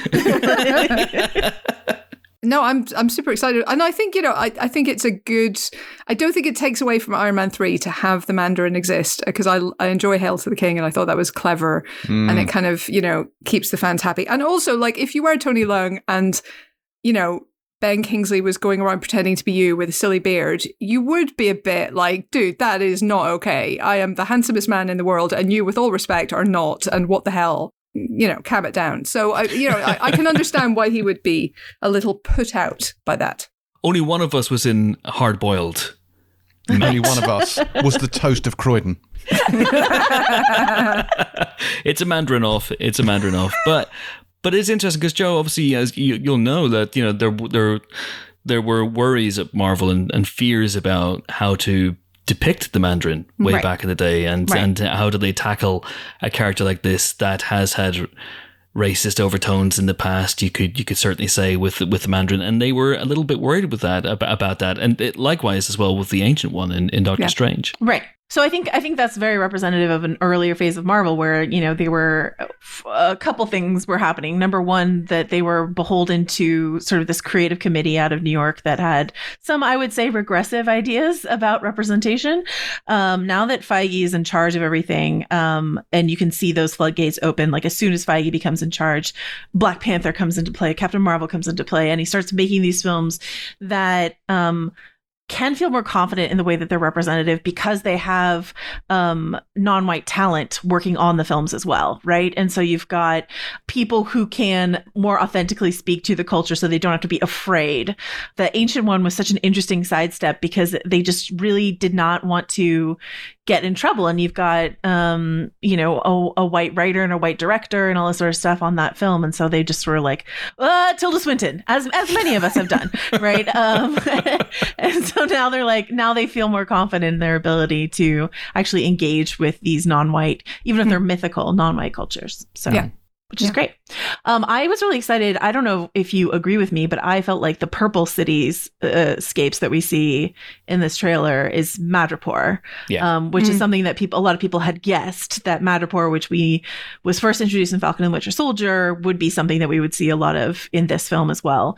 And I interviewed Kari Skoglund, the director of Falcon and Winter Soldier, and I was sort of grilling her on the introduction of Madripoor. I was like, when you come up with something like that, which may or may not be used in a future movie, you don't have to tell me, how much of a discussion is there around, how much does the director of Shang-Chi get to say what this looks like? She claimed, and whether or not she was lying to me, I don't know. That's her job. That it was all her. That was her and her team, and they got to design it completely, and they just needed to make sure it looked great. But I have questions about that, about shared custody of things like that. It may have many different districts. Looking different. Sometimes you think in a situation like that, is it a case of the director coming up with something, or is it a case of the director being told that something has been come up with for them and they have to roll with the punches a little bit? Hey, Madripoor is in your show now. Oh, is it? Thanks. Great. Okay. I'll make it work. All right then. I guess it's Madripoor. But what do you think of the trailer for this overall? Exciting? I thought it looked great. I was really excited. I'm excited Awkwafina is here for some comedic relief as she does. Yeah, and Simu, I don't mean to actually you, Chris, but I think you called him Asian American, and I believe he's Canadian. Just to stop any emails from coming in. I get corrected on that so much. I'm honestly, I once called Schitt's Creek an American sitcom, and Twitter did not. Oh no! Did not let that one lie. A lot of Americans didn't know that it was Canadian. They had no idea, despite it starring so many Canadian sweethearts. Anyway, yeah, I think it looks incredible. What do you guys think? Yeah. It feels like a palate cleanser, like it feels like a change of gear and a change of pace. And between this and the Eternals, like you've got a lot of characters who people just aren't familiar with and won't have preconceptions about. So it does feel like this phase kind of moves into uncharted territories. Like it feels, and rightly so, that Endgame was a complete full stop, a cleaning of the slate, and now they're going in a new direction. But yeah, I'm pretty psyched about it. I don't know quite what to expect from this. And before we saw this trailer, I had no fucking earthly idea what on earth it was going to be. So, but yeah, it's looking very positive so far. I can't wait to see the Eternals trailer. Can't be long before we see one of those. Can't be too long. Surely not. Give me one. Put it in my face now. Maybe they want to wait until they can say Oscar-winning director Chloe Zhao. I was going to say, it was going to be, this is the next Marvel movie. Now this is the next Chloe Zhao movie. Like that's the main thing. If they don't launch the trailer at 3 a.m., they've missed a trick. Yes. That's all I'm saying. They might do. You never know. They may well do. In fact, as she wins Best Picture, she may even turn to the camera and go, and now, ladies and gentlemen, the first trailer for Eternals. Chloe Zhao definitely seems like the kind of person who would be into that kind of branding, you know? In her overalls and her plaid shirt at the BAFTAs. It's her style, yeah. Maybe they're going to, change the end of Nomadland when it hits Disney Plus next week, so Nick Fury turns up at the end. Who knows? Frances McDormand will return in Shang-Chi. We also have some indirect MCU news this week. Very exciting news that Spider-Man Into the Spider-Verse 2 has a new trio of directors. So none of the directors from the first movie are returning for this one. I assume the trio that they have appointed this week have been working on the movie for some time, and they haven't just been they haven't just started work this week. So it's Joaquim Dos Santos, Kemp Powers, who of course co-directed Soul and wrote One Night in Miami, and Justin K. Thompson. And we have Phil Lord and Chris Miller, who are going to be still on writing and producing. Is it one director for each dimension? Is that how this works? Perhaps. Well, Dos Santos was, and I know that our sometime colleague Amon Warman would want me to point out that he directed some of the best stuff in the Justice League TV show, and there's some of the Batman animated series. Okay. I'm a big fan of him. Yeah, he's very good. And then Justin K. Thompson was production designer on the first Spider-Verse, so is responsible for at least some of that extraordinary way that it looked, and that's got to be a good thing as well. Mm-hmm. Indeed. And Ken Powers, of course, we know what he can do. In fact, when he was on the podcast a few weeks ago, he was like, I've got something good cooking. I was like, what is it, Kemp? He wouldn't tell me, because I'm a great journalist, folks. I've tried the, go on, go on, school of journalism, please, I'll be your best friend. Go on. And this is the worst thing about no longer being in the same room as these people. You can't tickle them anymore, because that's usually what tickling I would resort usually to. Work? Yeah, Ruffalo is incredibly ticklish. What about, have you ever tried to combine the agawan with the tickle, like at the same time, or is that just too powerful? Go on. Who loves a tickle? Who loves a little tickle? Hey, get off me! I gotta tell you anything you want to know. Why is this happening? I don't know. At the end of the movie, we do catch the fox. Joe, I feel necessary again to once more apologise for the experience that you're having to suffer on this podcast. You're used to working with professionals, I'm sure. No, You'll find none of them here. I'm thrilled, and I hope this Ruffalo impression stays for this could be a new thing. I've been looking for a new bit for a while. This could be it. Marky Ruff taking me all the way to the Oscars. My God, what a segue, because the Oscars are happening this week, and we don't have time to go through it in huge detail, but I just want to get a quick roundup of predictions from you guys.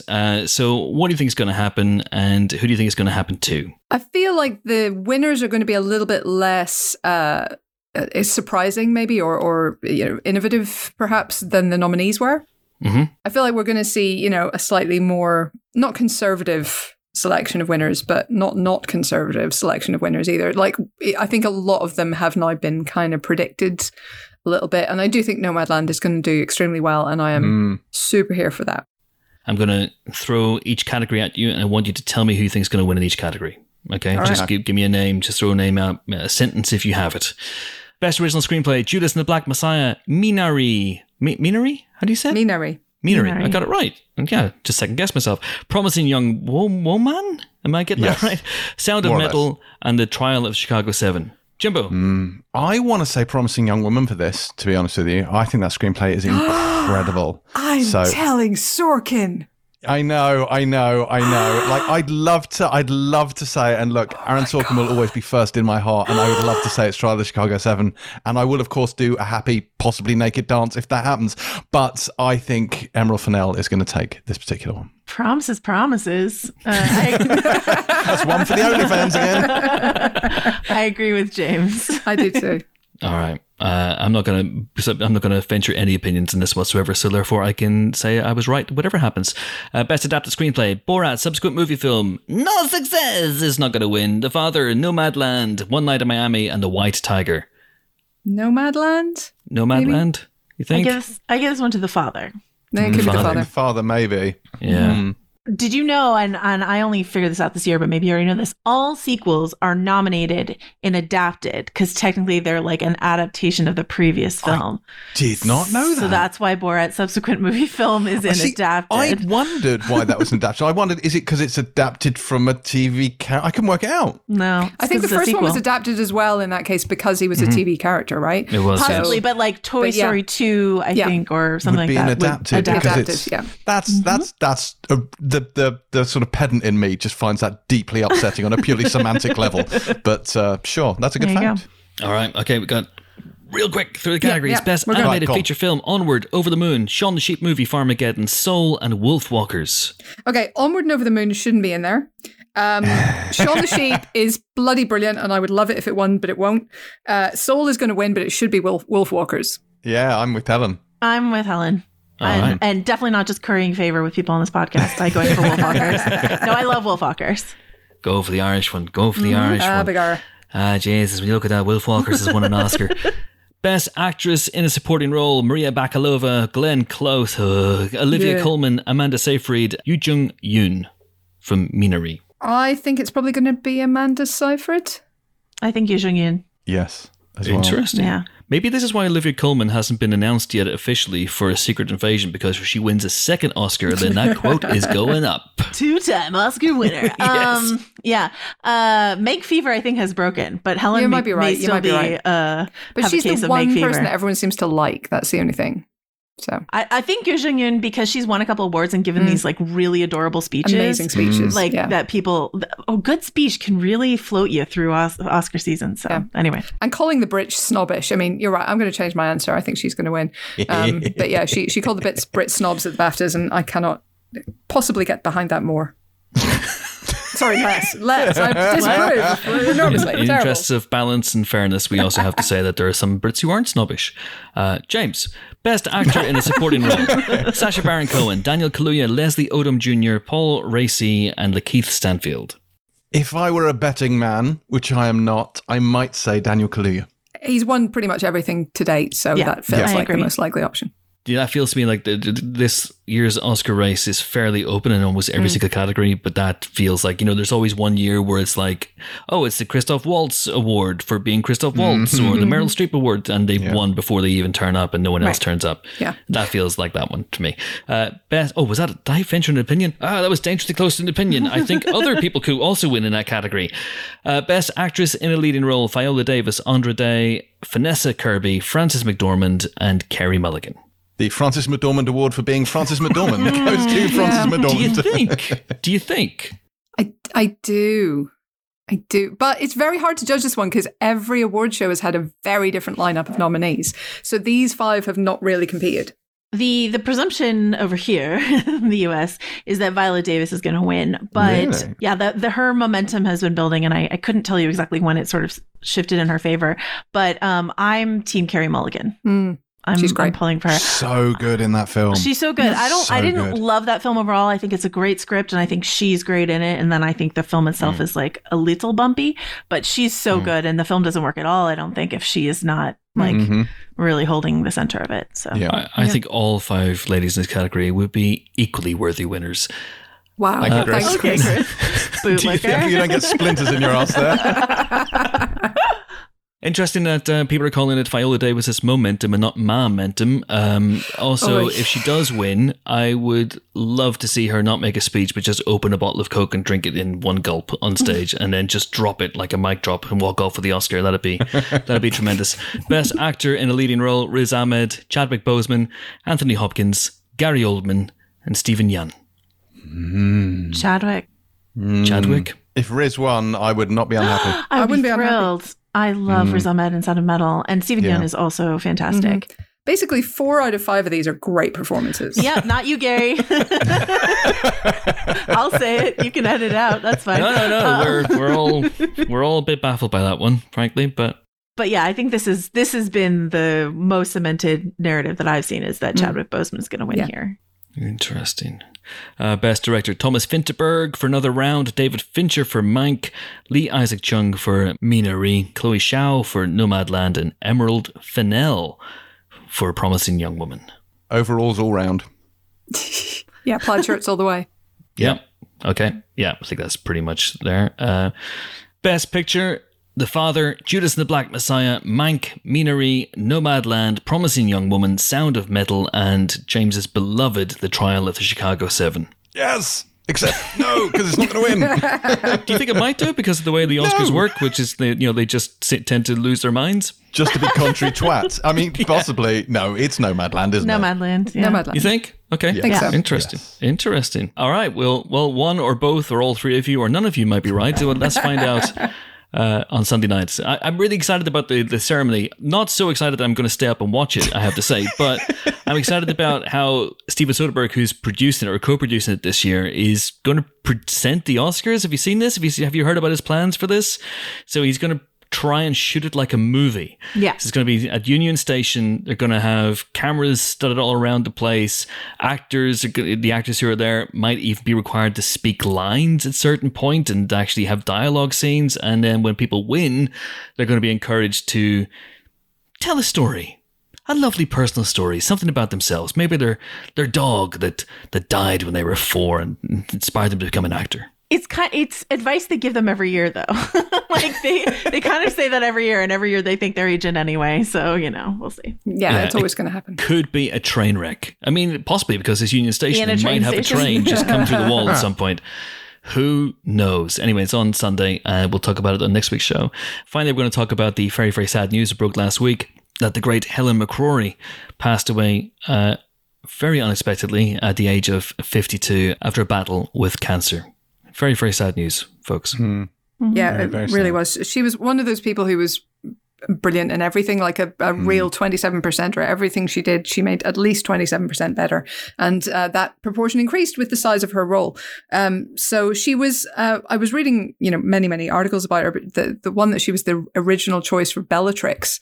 And I kind of really wish I'd seen that, because she's really good as Narcissa, and she has a little bit more sense than the other members of her family in that role in the Harry Potter films. But she would have been amazing as Bellatrix, and I kind of wish I'd seen it. But she was incredible on stage. She was incredible on TV. She was pretty flawless. Did you ever see her on stage? I saw Medea, I think. I saw her Medea as well. Yeah. Oh, really? Yeah. How was it? Back in the day. Yeah. Great. Really good. Damon Lewis's testimonial we put out for her was absolutely heartbreaking. Oh my Heartbreaking. God, devastating. Jason Isaacs had a really beautiful tribute to her as well. Yeah. Yes, he did. Yeah. So good. You can tell a lot about people by the testimonies that they inspire, I think. That's the thing is, she was enormously talented, but given the way that everyone was talking about her, it was similar to when Alan Rickman died. I feel like that's just the way that people talk about her and her presence on the set, and how she was both a brilliant actress but didn't take herself too seriously, so she was fun to work with as well, and all of that. I mean, just a real loss. Yeah, really. Absolutely. And just 52, as we said, indeed, the great Helen McCrory, who died last week. next up, we're going to go into the reviews. But Joe, you are going to have to take your leave. You're not going to be able to tell us what you thought this week about Black Bear and Run and Antebellum, unless you want to do it real quick. I dare not let those opinions out. It could ruin careers. It could end everything and just bring the whole Hollywood edifice tumbling down. True. Yeah, I have to scoop. But thank you guys so much for having me. I really loved it. Thank you for coming. This has been mega fun. And next time we'll make sure to press record. All right, bye. Cheers, Joe. Bye. Oh, Joe's gone. Now we can talk about her. She's great, isn't she? Yeah, really good. Damn it! This talking behind people's backs really isn't working. We've got to work on this. It's fine. Anyway, that was Joe Robinson, and I completely forgot to give her a chance to plug stuff. But if you want to listen to Joe, she is on the Still Watching podcast right now, where they dissect Falcon and Winter Soldier every week. I don't know why I'm recommending another podcast in which people does she do the Falcon theme tune on a kazoo? That's all I'm asking. She does not. They have like a proper theme tune. So it's, we have a proper theme tune, Helen. We have kazoos. We do it live. We have a live by professional, by musicians, live recorded theme tune. Musicians, really? Yeah. We're going with musicians. Yes, Helen, Okay. I'm all about my music. Anywho, reviews. Cool. Reviews. So I spoke to Aubrey Plaza earlier on in the show, and she is in Black Bear. And Black Bear is out this week. It's on VOD, and James is going to tell us about it, isn't he? He's going to try. Good luck with this one, Jimbo. Indeed. So this is a film that is both written and directed by Lawrence Michael Levine, and it begins with Aubrey Plaza sitting on the dock of the bay in what can only be described as a red swimsuit. And that is the only part of this film that I fully understood, but in the best possible way. So this is kind of a film of two parts, and it begins with Aubrey Plaza playing Alison, and she's an actor / director who's having writer's block, who has gone to a sort of an Airbnb type place run by Gabe and Blair, played by Christopher Abbott and Sarah Gaden, and she goes there to get a little bit of inspiration. And what ultimately happens is a slightly strange game of sexual politics and seduction and attraction as she sort of verbally and intellectually fences with the pair of them. Like Gabe's sort of slightly caveman-esque views come to the fore. You've got the fact that Blair, you get the impression that they're not really all that well suited to each other, so they're bickering in front of her. It's super, super awkward. But then Gabe is really flirting with her. She's flirting with him. Blair feels really insecure. But it's very, very delicately done, the interplay between these three people, the sort of the drama of it as this sort of ebb and flow of attraction and manipulation, as they all say very barbed things while probing, details of feminism and politics and whatnot. And then there's a bear. And then there's a second part of the film in which Gabe is directing a movie which seems to be kind of based on the first act of this, in which Alison is now his wife and Blair is in fact the sort of interloper in that relationship. And it's then a movie about movie making, where there's chaos on set, there's an AD with explosive diarrhea, there are spilled coffees, Alison appears to be having something of a breakdown and is drunk while she's doing her scenes. So it feels like a completely separate movie that is at once genetically related to the first one, but the sort of emotional thread runs through it, and it's the same kind of dynamic, it's the same kind of manipulation, and a lot of it sort of seems to hinge on the idea of suffering or torture or manipulation for the sake of art. But I will say this, I think the script is absolutely razor sharp, and just to make it even more meta, it's actually based on real life events between Levine and his filmmaker wife. So it's all, quite, feints within feints. But all the performances are great in this. I think Abbott and Gaden are fantastic, but this is very much Plaza's film. She is outstanding in this as Alison. She really is. She's always watchable. And apart from doing the best eye roll really in movies, she now shows that, she shows very clearly in this that she can act her socks off as well, as if we didn't know that.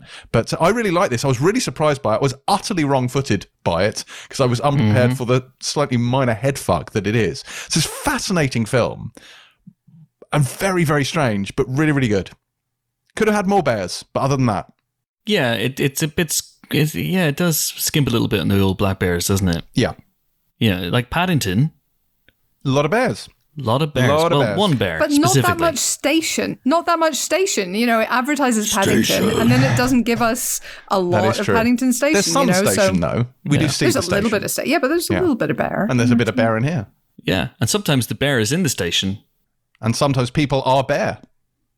Not in Paddington. Not in Paddington, but in Black Bear. I feel like we're getting away We may be getting away from point. Yeah. But so this is, I mean, there's a lot of bellendry in this film. Like some of the characters are, if not hateful, slightly problematic. But I think that's part of the texture of this. I think it's a really interesting film. It really surprised me. I thought it was great.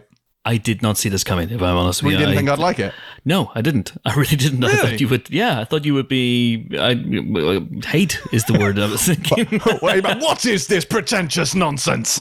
Well, it made me feel a little bit of She Dies Tomorrow. And not in the same way remotely, but I just remember your violent reaction to She Dies Tomorrow. Because it was awful. Well, it's not the same kind of thing, because that was a very dark, blackly comedic horror, and this is a dark, blackly comedic horror. Yeah, but the thing is, they're both a little bit up their own asses, but this is, I mean, the other one was spectacularly up the singularity of its own anus, whereas this one is just a little bit self-indulgent, but in a good way, in a genius way. Where She Dies Tomorrow, I didn't feel the genius. This was very clever, and I appreciated that. If Joe's listening to this, she's going, God, I wish I hadn't bowed out. I could have been part of the great conversation about anuses and bears. About singularity anuses. Oh boy. So 4 stars. Yes, I fully agree with what Jimbo said, and I thought this was absolutely terrific. 4 stars for Black Bear. And listen, whilst we're plugging rival podcasts, the Black Bear podcast. I might as well plug Rogue Commentary, which is a podcast that is run by our very own David Hughes. He's a wonderful, wonderful fella, and he does a podcast called Rogue Commentary, in which filmmakers record commentaries for films that don't have commentaries, essentially. So, for the most part, he focuses on retro movies and legacy films, you know, like legacy fans, you know, football, Super League, all that stuff. And, but he has done one with Lawrence Michael Lafine for Black Bear, and there's no commentary for this anywhere else. So if you watch Black Bear this weekend and you are entranced and beguiled and won over by its oddness, and you want to know more about it, then go and check out, after our Aubrey Plaza interview, obviously, Lawrence Michael Lafine's commentary on Rogue Commentary, available on all your podcast devices of choice. 4 stars then for that. Next up is a film that came out on Netflix, I think about a week ago. I think we missed it by a week or so. I'm not entirely sure, but it is Run. It is the latest film from Anish Chaganty, who is the director of that excellent movie Searching that came out a few years ago, the one that was entirely about John Cho trying to find his daughter whilst basically being on a computer screen or his iPhone. This is a little bit more free, Hell's Bells, but no less a high concept. No, indeed. So this is centers on Sarah Paulson's Diane Sherman, who her name was Sarah Paulson. Sorry, I had to do that. I know. So she, we meet her at the beginning, having given birth, presumably after an accident. She's in hospital, not just for the birth, you know, and the baby has been born prematurely and is suffering a whole host of problems, you know, really, really serious condition. And cut to 17 years later, where she and Chloe Sherman, her daughter, who's played by Kiera Allen, are living in their little house in the countryside. Chloe has a number of health problems. She uses a wheelchair, and she is homeschooled by her mother, who is very protective of her. But she's also a normal teenager. She's smart. She's outgoing. She is waiting for her letter to go to college. It still hasn't arrived. She's getting a little bit frustrated by that. And this all seems to be just motoring along until the day that she finds strange pills addressed to her mother's, you know, account with her mother's name on them in the shopping bag. And then she's given one of these pills and can't quite figure out why, because she was worried, I think, about her mother's health and is now like, why am I getting this stuff? And it leads her down a rabbit hole, which leads to some conclusions that you may be able to guess, but I'm not going to spoil for you. So it's basically a thriller. It's basically a sort of whatever happened to Baby Jane misery sort of a setup where one person, Chloe, is in the control of another person, Diane, and that's kind of getting in the way of you know, figuring out what's going on or taking control of her own life. Kiera Allen's really good. I have to say, she's really, really good. She is apparently the first genuine wheelchair user to play the lead in a thriller since 1948. So that's been quite some time. But she's totally game. She, I think I don't know if some of it would be called stunts, and I'm sure there's definitely one scene where there's definitely a stunt woman doing it, but she does a lot herself and is just really plucky and rootable for and likable, which I think helps in a film like this, which is all about tension and, finding stuff out before you upset the person in your life who is closest to you. So, yeah. Am I saying too much? I feel like I'm saying too much. I don't think you are. I think it's got a fun, really dark sense of humor, this movie. So there are lots of cutaways to pictures on the wall that say, escape room, or you can do it, or, little things like that. And there's a moment where they go see a movie, and the movie is called Breakout. And yeah. Little things stuff like that all the way through the movie. I also know it's coming soon fake news on the movie marquee. Yeah. I didn't see that. And it's gloriously overwrought and melodramatic at times. It's the sort of movie where no one behaves like a real person, but it's okay because if you dial into the tone of the thing right away, then it's a delicious thing to watch. It's so like really early fun. on, for example, when she's beginning to suspect that Sarah Paulson, her name was Sarah Paulson. When she begins to suspect that her mother may be up to no good, possibly, it's a sort of movie that someone comes into a room and goes, I see you figured it out, in a really sinister tone. And she's like, well, what do you mean? What do you mean? And then she points at the wall and something completely innocuous. It's that kind of movie for 90 minutes. And I had a blast with it, if I'm honest with you. I think it maybe tails off a little bit towards the end, but as the dramatic momentum of the film tails off, Sarah Paulson, her name was Sarah Paulson, oh my God, dials up the sheer over-the-top campness, everything. She goes full ratchet. She does go full ratchet.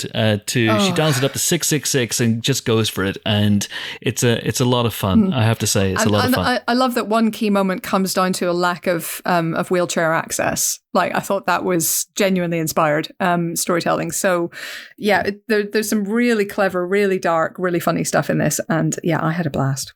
All right, so Hell's Bells, what would you give this one? I would give this probably a high 3, I feel like. It's in that very entertaining, but, you might not remember it in 2 weeks' time kind of camp.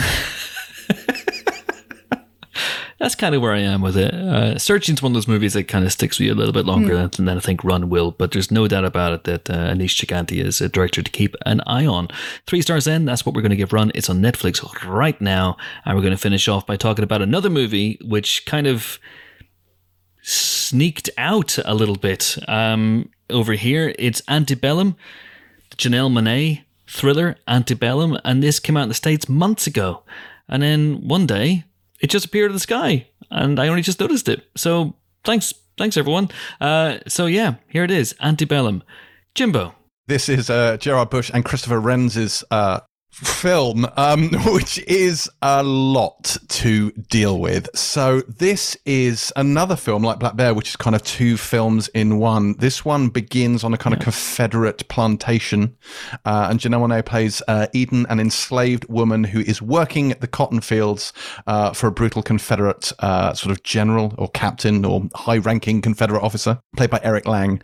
And the first 40 minutes of this film are so unpleasant to film, almost like an exploitation movie. Like, it is every slavery trope you can think of magnified. Like, it's almost like they've gone out of their way to say, hey, those other movies about slavery where we've seen how badly slaves were treated, well, they've got nothing on us. I mean, it is absolutely horrific. It's a really difficult watch. And then we flip to the modern day where we see Janelle Monáe playing Veronica Henley, who is a sort of intersectional feminist author, an academic, on a book tour with her friends. And you have a section there of her living her life and dealing with friends, but sort of imagery from the plantation is bleeding into her reality. So you have Jenna Malone, who plays this sort of the daughter of the plantation owner, and she turns up as a sort of strange person on a Zoom call. And there's a lot. I'm tiptoeing around this. Obviously, there is a big sort of twist in this, which obviously you want to avoid because it is the heart of this film's power, as it were. But for me, like, it's an interesting idea and it doesn't quite work. And there are a few reasons, I think, for that. And I think partly is the screenwriting doesn't work. The dialogue is clunky. As I said, the sort of exploitative nature of the sort of opening segment is just so unnecessary, if, nicely shot in places. And it just doesn't work. And in the middle section, weirdly, is almost the most muddled, because again the dialogue, I think in particular there, doesn't work at all. You're not really sure where it's going anyway. It's a little bit boring and sags in the middle as well. And then when you get to sort of the resolution where the twist sort of finally kicks in, then it becomes slightly more compelling. But I think ultimately this film is, and it feels like lazy to compare this to Get Out, but I don't think you can help it. Like, it is a film like Get Out, which is a horror, and it does look at racism, and it tries to draw, in this case, parallels between the history of American slavery and how that mentality is very much alive and well in modern America. But it doesn't do it with anywhere near Get Out sort of flair or panache or lightness of touch. Like, this is very ham-fisted. And so you can see the gem of something good in here, that they were trying to do something. You can definitely see where they were going with it. And then you can also see all of the signposts along the way that they missed their turnings and ended up, broken down on a hard shoulder on the A43. Yeah, I think that's it. You can absolutely see why a star like Janelle Monáe would sign on to this. And, the whole rest of the cast, like you've got Gabourey Sidibe and Kiersey Clemons and Jenna Malone and Jack Huston, and like really, really good people. You can see what they were all going for. It is well shot, but it's just like, I just feel like we've had so many slavery narratives, and you really, really need a very good excuse to show that kind of violence and grotesquerie again. And I don't think this film justifies it. I don't think it's as clever as it thinks it is in justifying that. So, there are some germs of ideas here. I just don't think they're carried through properly, and so it ends up being upsetting and grotesque, and then, as you say, in the middle section, not very compelling, and then it sort of it comes to the conclusion it comes to. I just think it's a waste of everybody involved's time. 2 stars then for Antebellum. Oh, and we also missed, I think last week, Concrete Cowboy, which is the Idris Elba-led film about essentially urban cowboys in the US. So they're based on a real group called the Fletcher Street Cowboys in Philadelphia, who have horses and ride around on them and are cowboys. And our way into this is Cole. He's played by Caleb McLaughlin from Stranger Things.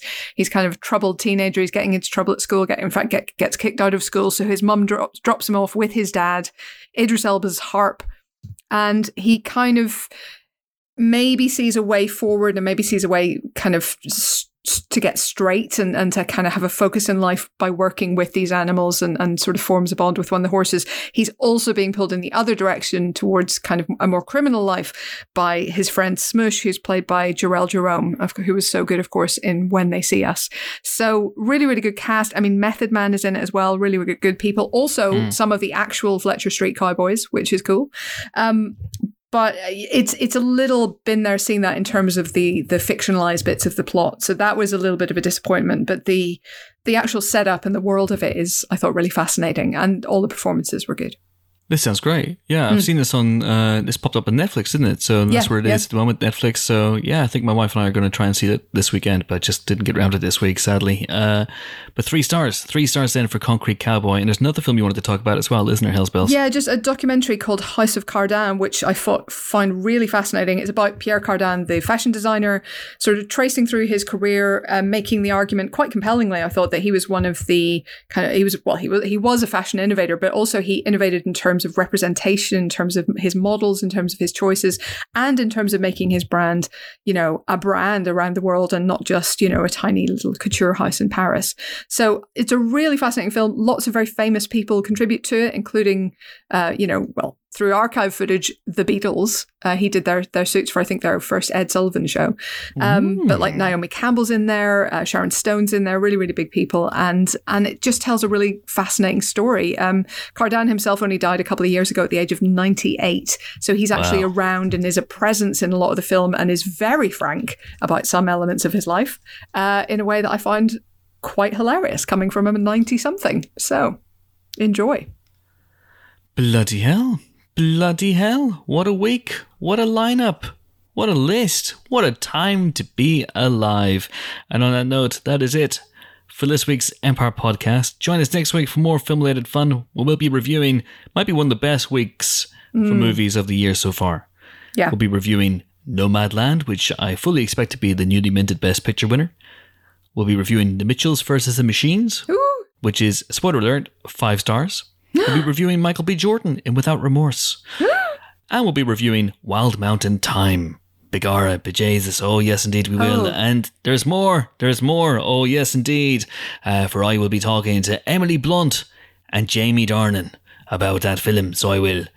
So, at least I hope I will, because I did the interview months ago and I may have deleted the file. So I really hope not, otherwise we don't have any guests for next week and I could be up at fucking shit creek. But anyway, hopefully next week, Emily Blunt and Jamie Dornan. Jesus, Begara, maybe half an hour in heaven before the devil knows you're dead. All that stuff. Genuinely, I think the accents aren't that bad in that thing. But hey ho. What do I know? But until we meet again, until then, until that auspicious occasion, it is goodbye. Jo has already left the building. She didn't do a Funny Squadcast name. She just had the She changed default. it She changed it. She did, didn't she? Yeah. Serena of Geekdom. That's right. Thank you for reminding me of that. Yes, so goodbye from the Serena of Geekdom, Jo Robinson, and it's goodbye from my 2 colleagues of such lethal cunning, Black Bear and the Maiden Fair. What does that mean, James Dyer? Oh, Christopher. Oh, you sweet summer child. That is a deep cut Game of Thrones reference. Yeah, it is. Black Bear, all covered in hair. Yeah. It's a don't worry. It's a song. It's okay. Like, is a song by Tom Bombadil? Yes, Chris. Famous Game of Thrones character and former Hand of the King, Tom Bombadil. Oh, God. Yeah. It's goodbye from Rock'em Sock. Hang on, Rock'em Sock Helen. Look, you're not even trying anymore. No, not really. I was completely out of inspiration today. I was trying to play with all the names of the films that were out this week, and just none of them really fit with my name. So and this is a news story we didn't even talk about. Vin Diesel's doing Rock'em Sock'em Robots movie. Okay, sure, that's happening. Yeah, that would have made more sense if we'd done that. Yes. Yeah, I thought so. Well, we could talk about it now. Well, I feel like we just did, so yeah. All right, okay. And it's goodbye from me, Super League Man. I'm off to shoot a video apologising to the fans of the Empire podcast for, well, yes, the failure of the Super League of podcasts, but a lot of things, actually. In hindsight, I have a lot of things to apologise to you guys for. Oh dear. Thanks for listening. See you next time. Bye.